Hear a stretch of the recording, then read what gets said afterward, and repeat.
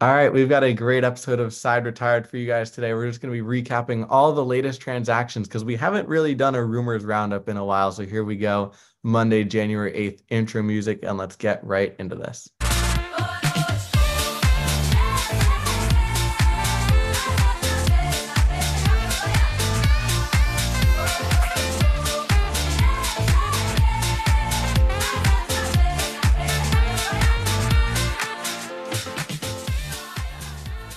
Hello and welcome to this edition of Side Retired. Unfortunately, it's the end of winter break for a lot of us here on the podcast, and it's time to get back to school. I know James is currently en route to college right now as we're recording. So, James, how you doing? Doing good. Looking forward to getting back at it this week.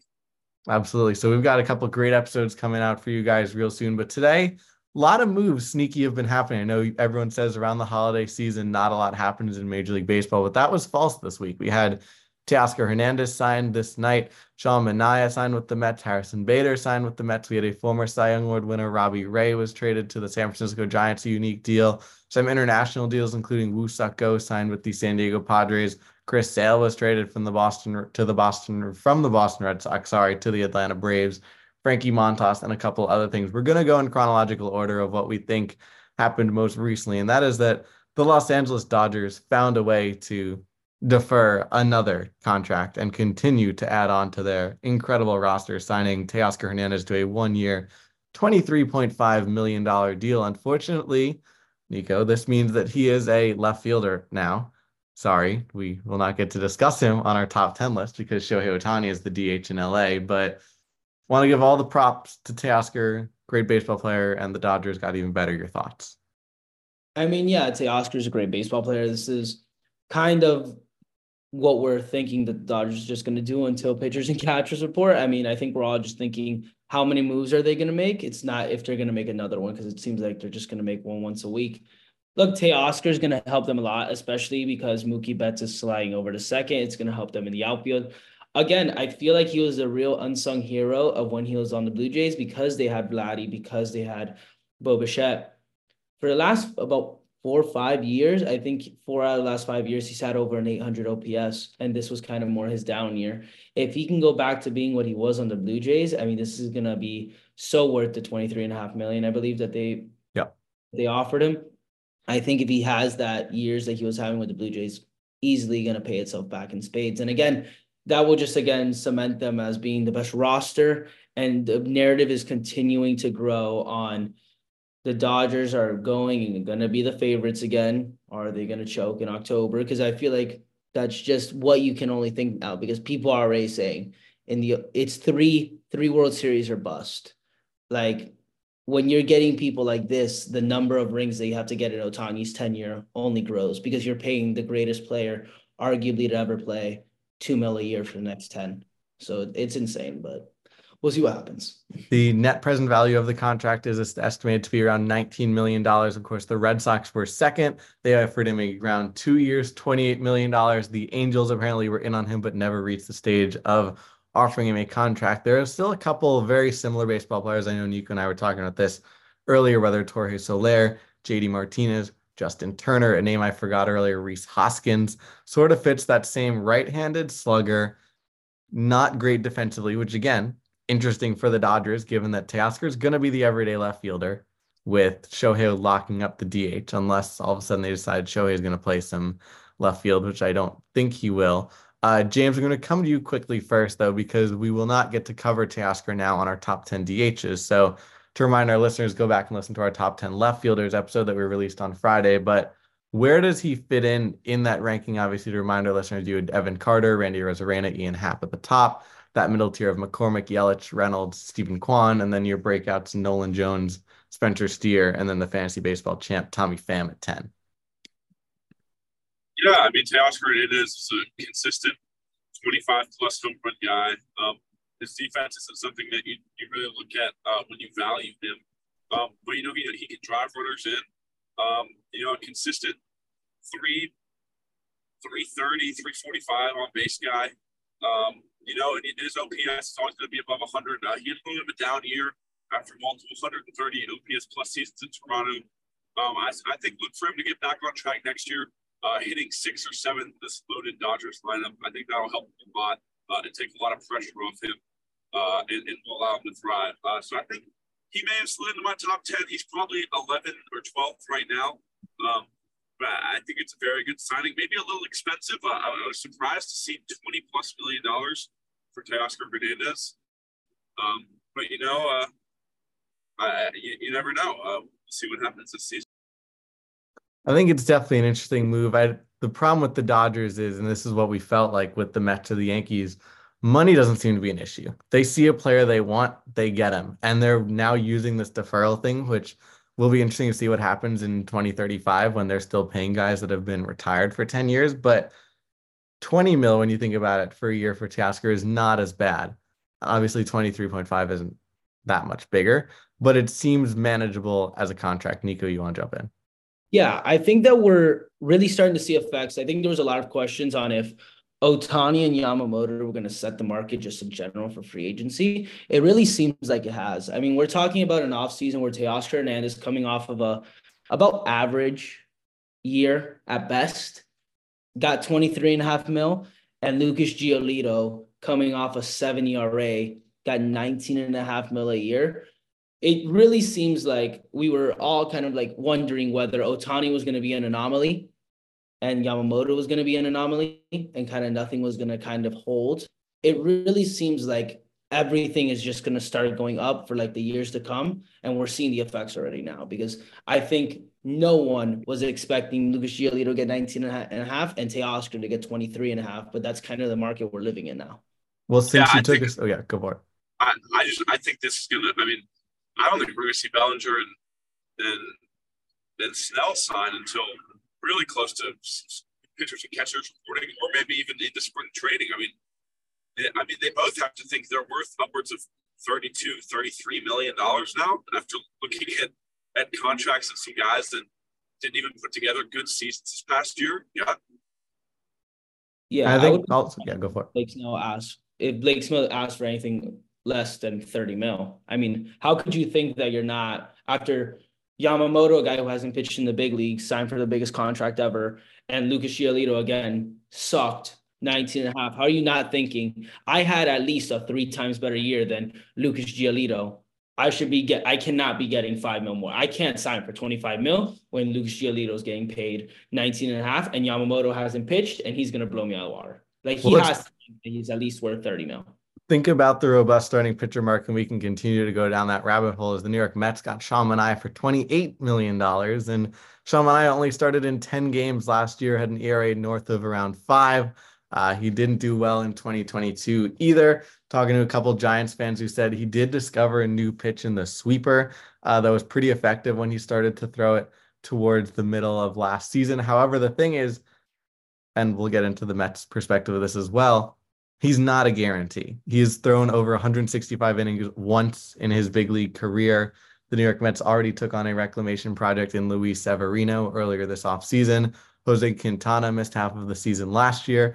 Kodai Senga threw a large amount of innings in his first year in professional Major League Baseball last year. And Tyler McGill and Adrian Hauser are cool, and I like them as those sort of depth guys. But we are entering a season where, once again, the New York Mets will have the highest payroll in baseball. And once again, it's not very close. And their starting rotation is Kodai Senga, Jose Quintana, Luis Severino, Sean Manaea, and Adrian Hauser. Sounds like 75 wins, if you ask me. Yeah, especially with the fact that the Mets weren't great offensively last year. I mean, I think they were kind of middle of the pack to below average. And I think the kind of saving grace that everyone's kind of looked to for the last couple of years has been their pitching. And I think when Diaz got hurt, we all thought that was just an excuse. Mets fans were just like, oh, that's an excuse for our whole pitching staff to be bad because Edwin Diaz, the guy who pitches 1 inning, got hurt. The Mets don't look like they're improving at all. I don't see, besides the fact that, oh, maybe they'll close a couple more games and not blow all of them, I don't see where they're going to make this big improvement that's going to warrant the amount of money that they're going to spend.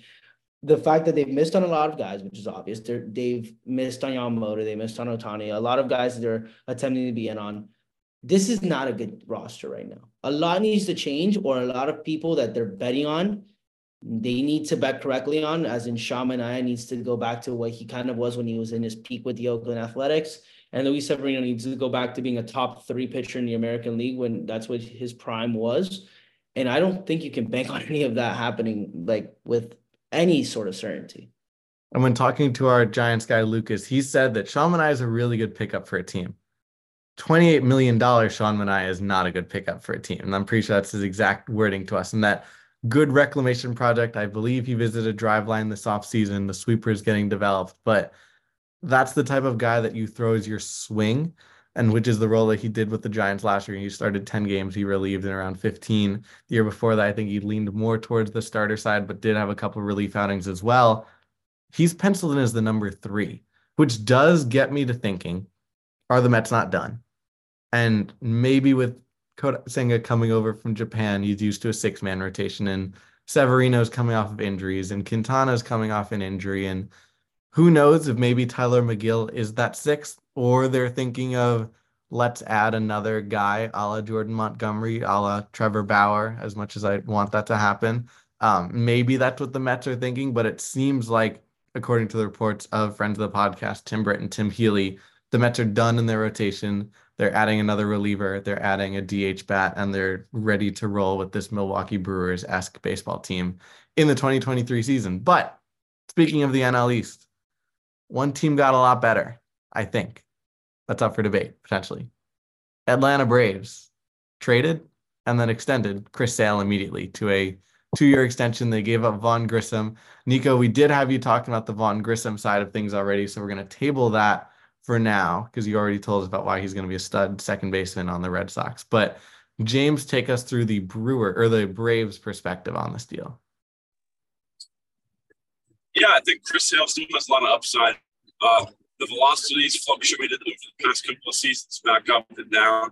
I think they see him as a project. I think they see him as a guy that they can get back to.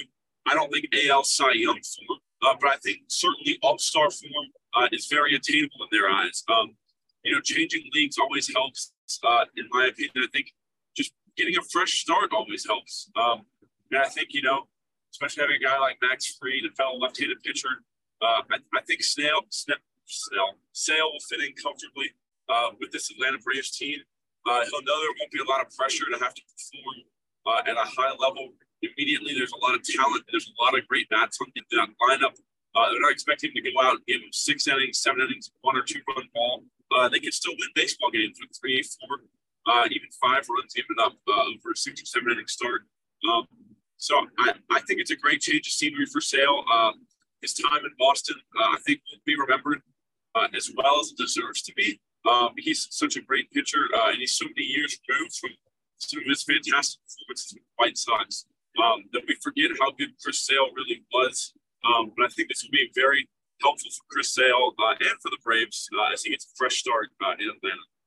It seems very similar to Charlie Morton, who they brought in after his tenure with the Houston Astros.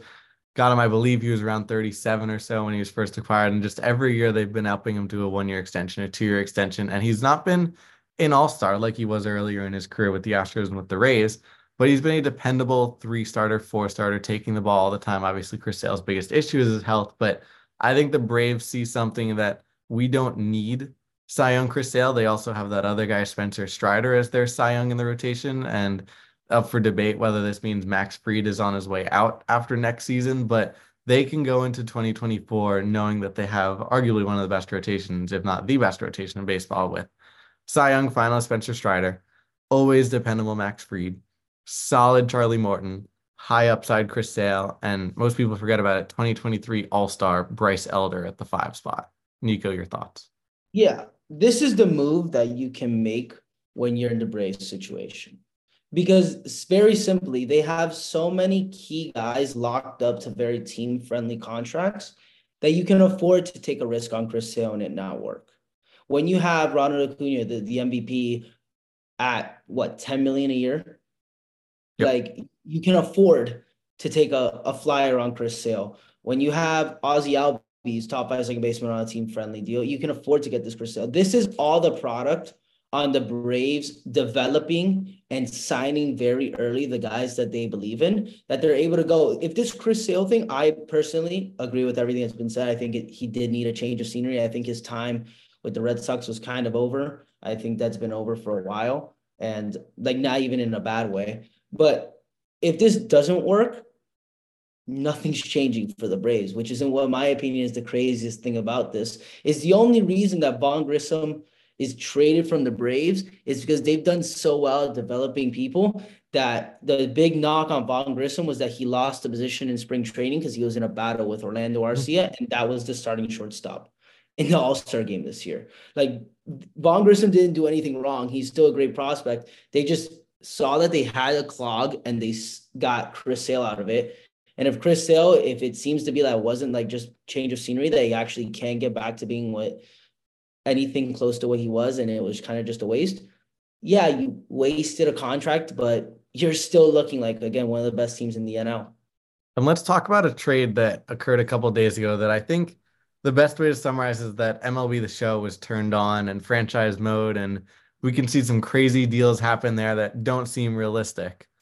I think if we said this deal were to happen, or like a week ago, someone suggested on our bold predictions that Robbie Ray, I believe 2 years into his contract with the Seattle Mariners and his former Cy Young winner, is getting dumped to San Francisco in a basically salary dump for both directions because Mitch Haniger got dumped back to Seattle, where he's known and loved, and Anthony DeSclafani, who, according to our same Giants expert, who I think we need to have Lucas on the podcast at some point with all the amount we've talked about the Giants, but he said Anthony DeSclafani's ankle is shattered and just has not been able to pitch for 2 years off of it. So he doesn't seem very worthwhile.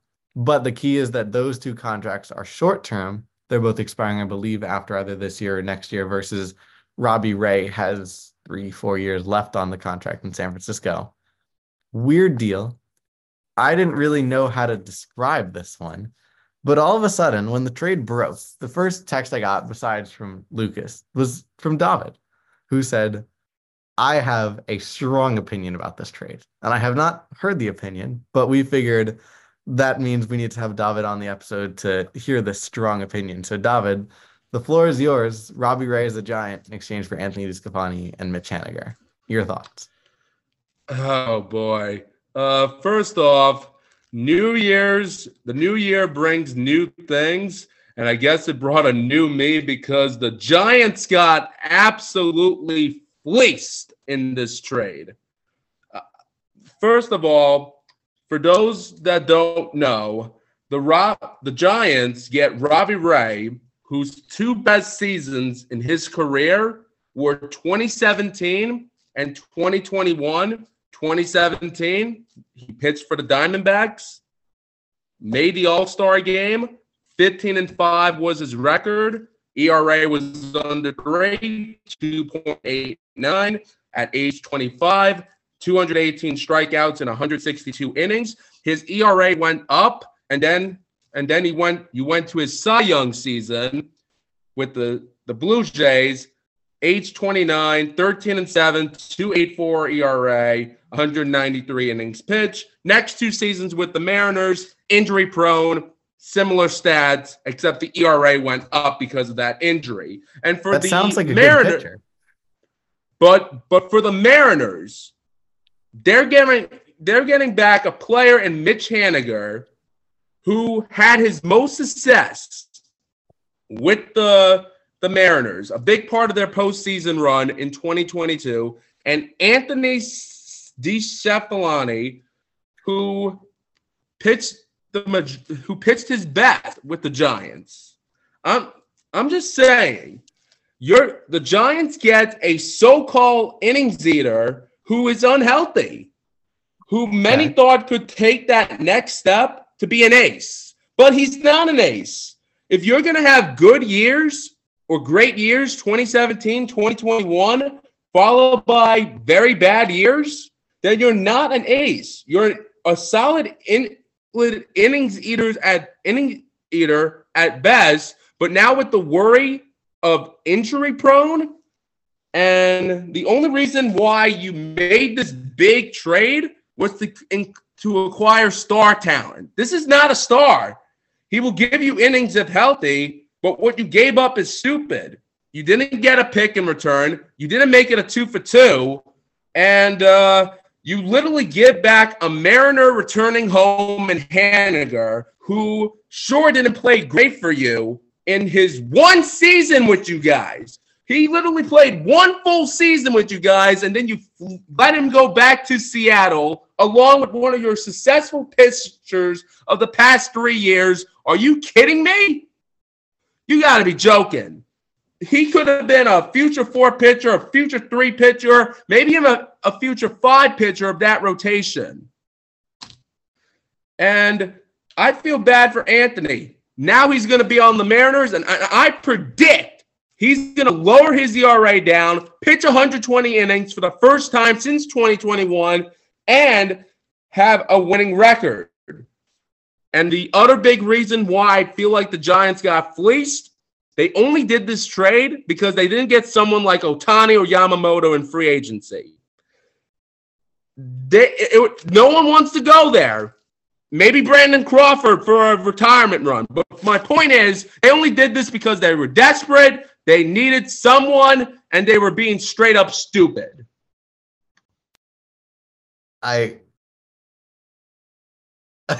It's a take. It's a very interesting take that you just presented. I'm not saying that Robbie Ray is one of the worst pitchers in the game. He can be great, but if he's going to have bad years after great years, you're making one of the worst trades I ever seen. I'm going to, as much as I agree with, all right, I'm going to try to dissect, and then Nico and James can come support me.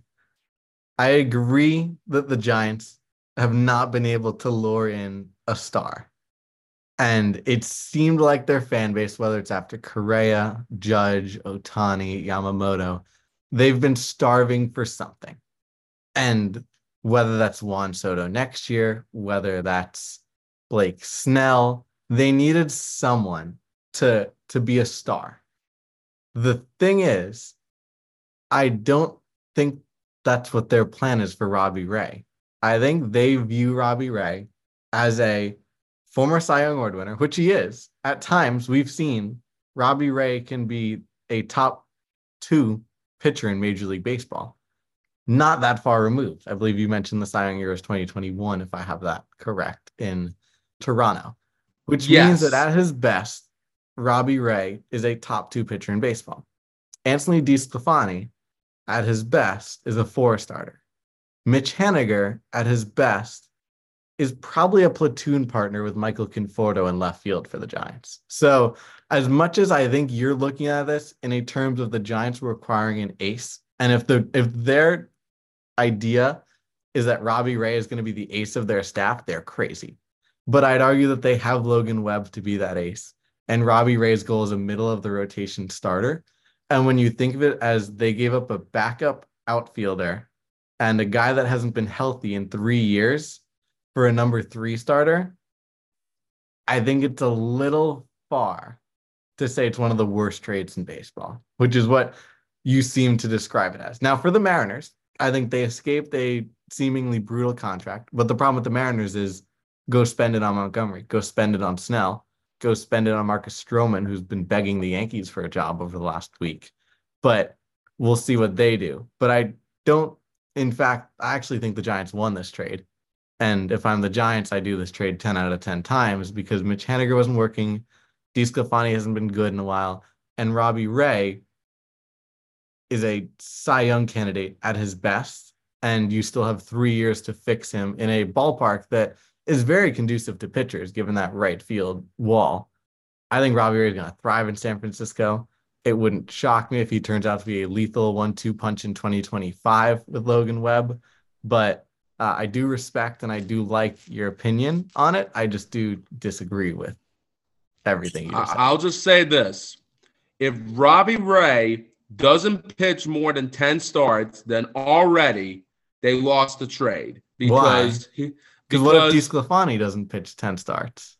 Because I already see DeSclafani. DeSclafani is fine. He doesn't have to start. He doesn't have to be a starting pitcher. The Mariners could use him in the bullpen. But looks like DeSclafani just doesn't pitch. let's say he's not a starter. Let's say what you just said is he doesn't need to be a starter. Let's say he's not on the Mariners because the Mariners have a lot of young talent and a lot of starting pitching. So then you're telling me that a guy who had a 600 OPS last year and a bullpen arm isn't a good trade for Robbie Ray? I think we're all looking at this the wrong way. I'm just saying. If Robbie Ray does not pitch well this year and doesn't even become that number 2, they already lost that trade because you need him to pitch well if you're going to win this trade. Yes, no, David, I agree. David, I agree with that. I actually think David's right here, but for a different reason. I don't think any of the players in this trade are even like worth half of what they're being paid. And I think that the Mariners being able to get out of a long-term contract for a guy who clearly ran into a year of a stroke of luck in 2021 in Toronto in a ballpark that was very pitcher-friendly, that was very big. He's going now to a division that is arguably the best offensive division of all divisions. You have the Diamondbacks, you have the Dodgers, you have the Padres, and you have the Rockies. And yeah, sure, the Rockies maybe aren't that very good offensively, but they play in Coors Field, and you don't want to play there if you're a pitcher. And so I think both sides got out of contracts, and the Mariners acquiring guys that were on shorter-term contracts. It will be easier to manipulate in the future because I don't think any of these teams are going to be contending next year too much with their current rosters. So I think the Mariners getting into shorter-term contracts and moving a guy clearly is never going to live up to that 2021 year ever again is a major success for them. I could see why both teams made the trade, and the Giants are obviously being very hopeful here and hoping that he could be even like a little bit like that 2020. Even if Robbie Ray struck out like 200 guys and threw like a 3.1 ERA, it would be considered like a tremendous win for the Giants. Like he wouldn't even get Cy Young votes. But I just don't think that will ever happen again.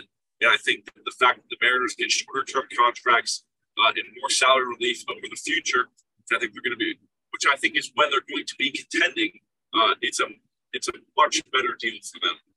Yeah, in my opinion, my whole thing is from a big name perspective. Yeah, the Robbie Ray like really jumps out. I really don't care about this trade. I only care about it in one sense, and it's what do the Mariners do from here? I think that everyone was kind of talking about Logan Gilbert getting traded. That obviously didn't happen. It seemed like Robbie Ray was the guy to drop, so maybe Logan Gilbert stays. Matt Brash may get moved to the starting rotation. It seems like they've been trying to like tinker with that for a while. He's been a long inning guy, high leverage situation. Maybe he gets moved in now that Robbie Ray's gone. I think the big question is what the hell do the Mariners do from here in the next 1 to 2 years? Like, is the move going to happen now? Is the move going to happen at another time? This is a cap. They have the ability to trade Robbie Ray. The high ceiling that we've talked about, they have the ability to be fine with trading him because they have Matt Brash, they have Logan Gilbert, they have Luis Castillo, they have George Kirby. Now that you got rid of that contract, you got to use it because, again, your window is so long before once Julio starts doing what we all think Julio is going to do, that contract is going to get more and more expensive. So your window is kind of now when he hasn't hit any of those incentives. So it's what you do in these 1 to 2 years now that you got rid of Robbie Ray. That's the only thing I care about in this trade, honestly, even though the Robbie Ray name makes people think that this is like very big. The only significance I see in this trade is that because at the end of the day, the Giants, whether they have Robbie Ray or not, they were going to be a top 10 team pitching wise. That's what they kind of have been for the last 2 years, ever since Logan Webb's been the ace. And they can't hit. So it really just doesn't do anything for me in the Giants. I'll just say this. I think the biggest thing about this whole thing is that neither team's moving the needle with this. The Giants are going to be stuck behind the Dodgers for the next however long. It doesn't really matter what they do because unless they're willing to back up the Brinks truck and spend close to $350 million like the Dodgers clearly are saying they're going to do for the next 10 years, that division's not going to really matter. And the Mariners, Yeah, right. When you think the Astros are on the decline, guess what? The Texas Rangers seem to have found 5 new guys under the age of 26 to come backpack their roster and turn them into a dynasty. So I think for both teams, it's just kind of a linear move to try and set themselves up more for the future. And yeah, I think the Mariners come out on top for the shorter contracts that are worth a little bit less money. I'll just say this to end this part of the conversation off. I just say what you want about the trade. Say what you want. Say whatever you want, but that is just my opinion. I mean, say whatever you want, but I still think the Giants are getting unfair, but getting fleeced. But whatever happens, and we'll see later down the run. I'm going to use our guy that we mentioned earlier, Sean Manaea, as the example that the San Francisco Giants can develop off-speed pitches. And they did that with Robbie Ray, or they did that with Sean Manaea this year. Robbie Ray, to go to his baseball reference number, baseball savant numbers, his best pitch is his slider. It had a slugging percentage of 345 against it, a weighted on-base percentage of 250 in comparison to his four-seam fastball being around 290 in the 2022 season, obviously only through 3 innings in 2023. So if all of a sudden they're going to turn Robbie Ray into a type of pitcher that isn't going to be dominant with his fastball, but instead a big breaking ball type of pitcher in that ballpark, I see a lot of upside on the Giant side. I see zero upside on the Seattle Mariners side. So yes, this trade, I think we are overreacting in the fact that this was the deal that we spent more time on than any other deal in the episode is definitely telling that we're just attached to name values. And I can guarantee if a team signs Trevor Bauer, the same thing's going to happen. Former Cy Young Award winner. We're going to see the upside like we are seeing in Robbie Ray here. But Giants, Mariners, neither likely making the playoffs. Interesting move. I could see why both teams do it. I can see why people don't believe in the upside in Robbie Ray like myself, or like I do. But I also don't see the perspective of saying this is one of the worst deals in Giants history. But we digress. We talk about a couple other transactions that happened this week. I'll rattle off a couple, and obviously our co-hosts here, if any of them catch your eye, please do stop me. That includes the Mariners making a subsequent move and acquiring Luke Raley for Jose Caballero. The Rays, after acquiring Jose Caballero, decided to flip Richie Palacios to the Cardinals for Andrew Kittredge. Nico? I love this one. For? I think Richie Palacios had like an 800 OPS last year. And again, the Rays have this way of just guys who are under the radar and people don't really know. They see what's good about them and they just turn them into like either hitting or pitching machines. I think this could easily be a guy who we go and see has like an Austin Meadows like type when he was in his prime type year, like a Brandon Lau breakout year, because I mean he already had a great year last year, had over an 800 OPS. And with what the Rays are able to do with their analytics and getting guys in situations to succeed, I love this move for Rich Palacios. Couple other guys that were moved throughout the week. We had the Andrew Kittredge deal, as we just mentioned. Luis Guillorme signed with the Atlanta Braves, which means he will crush the Mets at some point next season. Colorado Rockies signed both Dakota Hudson and Jacob Stallings. The Brewers signed Austin Nola. The Cubs acquired Brian Serven from the Colorado Rockies. The White Sox made 2 minor moves, Brett Phillips and Chad Kuhl. The New York Yankees spent their first dollars in free agency, Cody Poteet, on a 1-year, $750,000. Congrats to a friend of the podcast, Declan Cronin, is now going to become a star now that he's been selected by the Houston Astros because they develop a lot of pitching over there. The New York Mets signed Harrison Bader to a 1-year, $10.5 million contract. I love the move on its surface. I don't like the move for the team. Your thoughts first. I'm just confused by the Mets. Like they're going the exact opposite route I thought they would. I really thought that they were going to go because of Cohen, that they were going to go the Giants route and just like kind of try and sign every single person that they can because they haven't signed someone over the last 3 years. Bader doesn't move the needle for me. I mean, yeah, cool. He went to UF with Pete Alonso. But I don't think that signing is going to get Peter Alonso to move down on his number, even just because that he has a former teammate. So again, doesn't really do anything for me.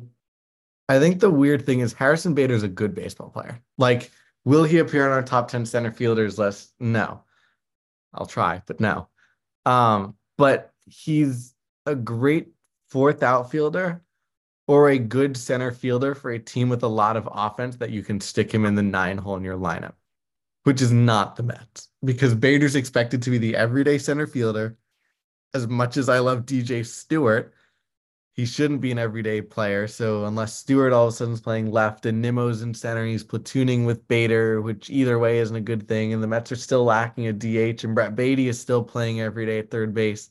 Bader's going to be like your sixth or seventh hitter in an order, which we saw 2 years ago in the Yankees postseason.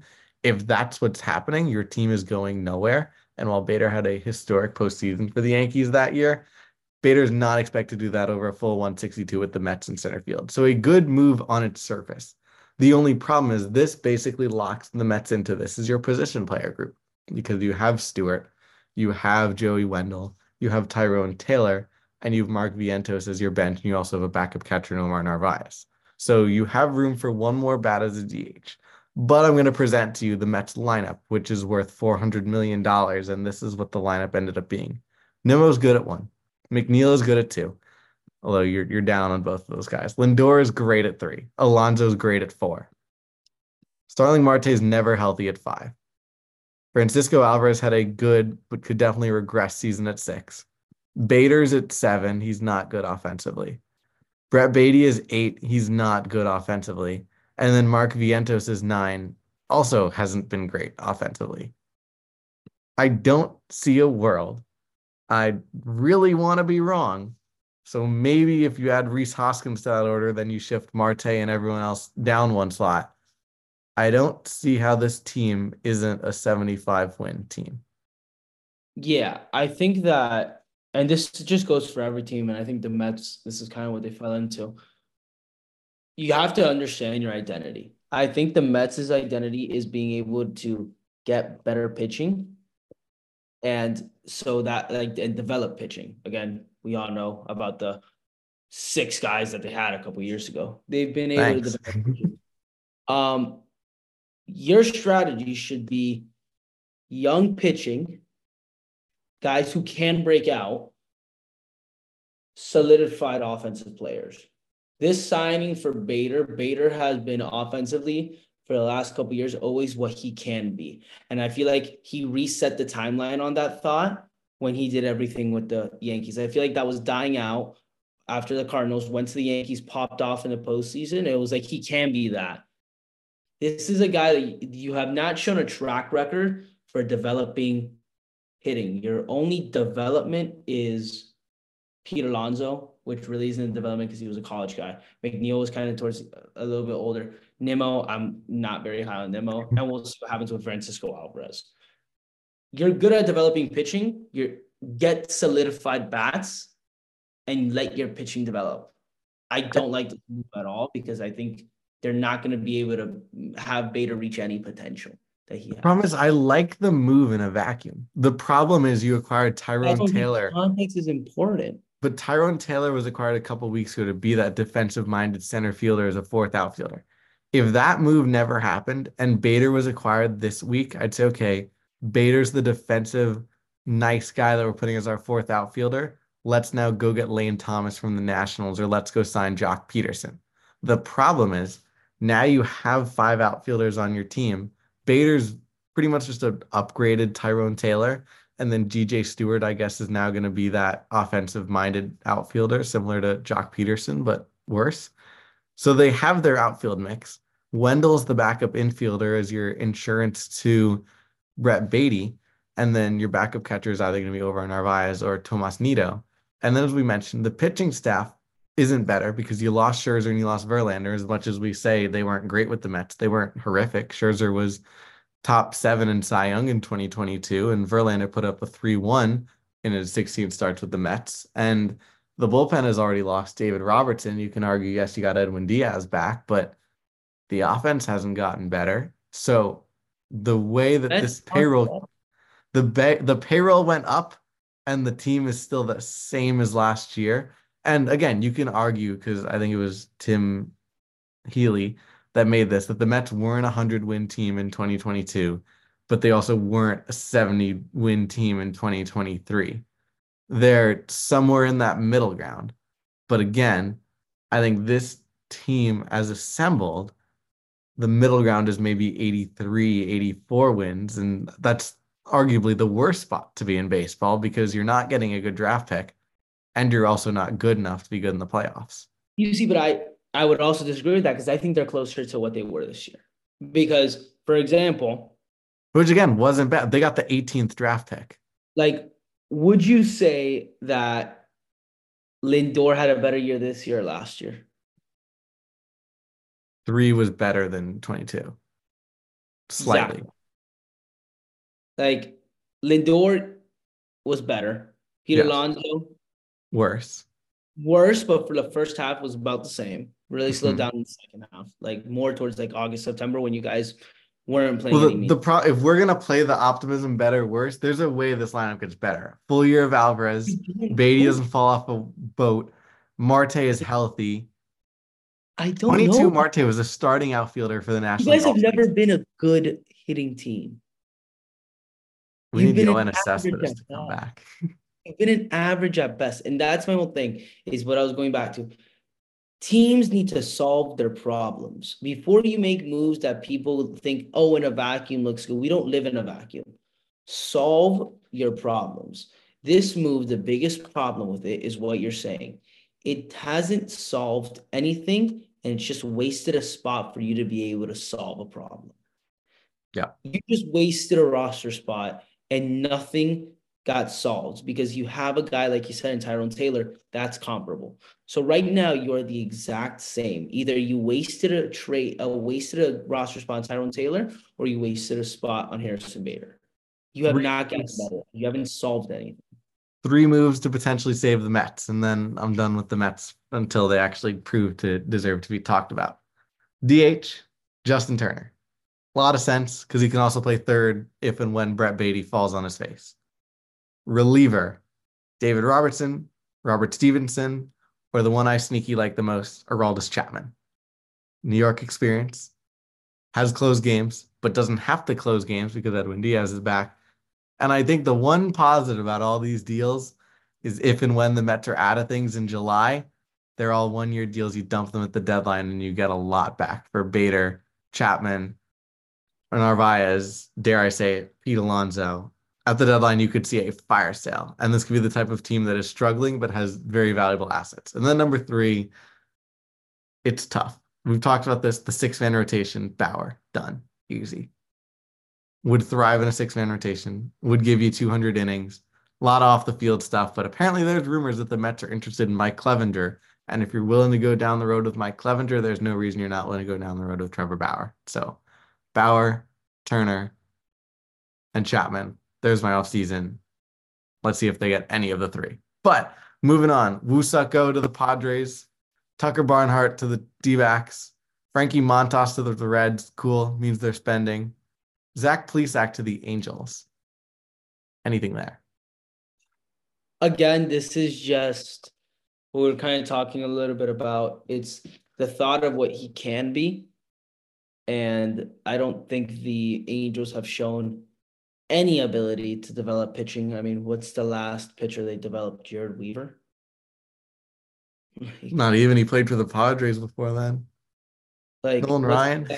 I mean, Reed Detmers really isn't really anything that I would say like, oh, he's developed into what people kind of thought when he got Does right. Shohei kind of count? No, Shohei doesn't count at all. I would not count Shohei. Garrett Richards. Like, that's about it. The whole thought of Plesac is of what he can be, meaning 2020. Yep. I don't know if that's there, and if that is there, it's not the Angels that are going to take it out of him. That's my whole thing with teams. You have to be able to know what you're good at. For example, I don't think that the Red Sox also should have signed Zach Plesac because I have no faith in the Red Sox getting the best out of any pitcher. I think that you have to assume that the Red Sox are getting the worst out of any pitcher. But the Red Sox could develop hitting. So when you get a guy like Adam Duvall, you go and you're like, pray to God, then you put a little faith in their hitting. And then Adam Duvall has an 850 OPS. Like, know what you're good at. The Angels are not good at developing pitching. I don't like this for the simple reason I don't think they'll develop Zach Plesac into what he can be. But worst case scenario, it's a $1 million contract. They can release him outright, do anything A like that. mil? But it's only $1 million, yeah. Oh, never mind. I love this contract. I didn't know it was a mil. I thought we were talking about like 10 mil. I feel like everyone gets signed. You can have a 7 ERA and get signed for 15 mil. No, he got a nice 1 year, $1.1 million deal. I'm Avoid Angels. going to be honest. Take everything I said back. With all that being true, you got the guy for $1.1 million. Yeah. But of course, we'll be back later in the week. This week, we're touring all different aspects of Major League Baseball. We've got you covered. The next 3 episodes will be a Major League Baseball player agent, the only Hall of Fame voter to not vote for Adrian Beltre so far this year on the ballot. And Thursday, we've got a former big leaguer coming on the show. So, as well as our top 10 center fielders on Friday, a great week of side retired. Nico and I will be back in Washington, D.C. in a couple of hours. So, we will be able to start recording more live content, in-person content. Shout out Big League Chew. So, for Dylan, Nico, James, and David, until the next time, side is retired.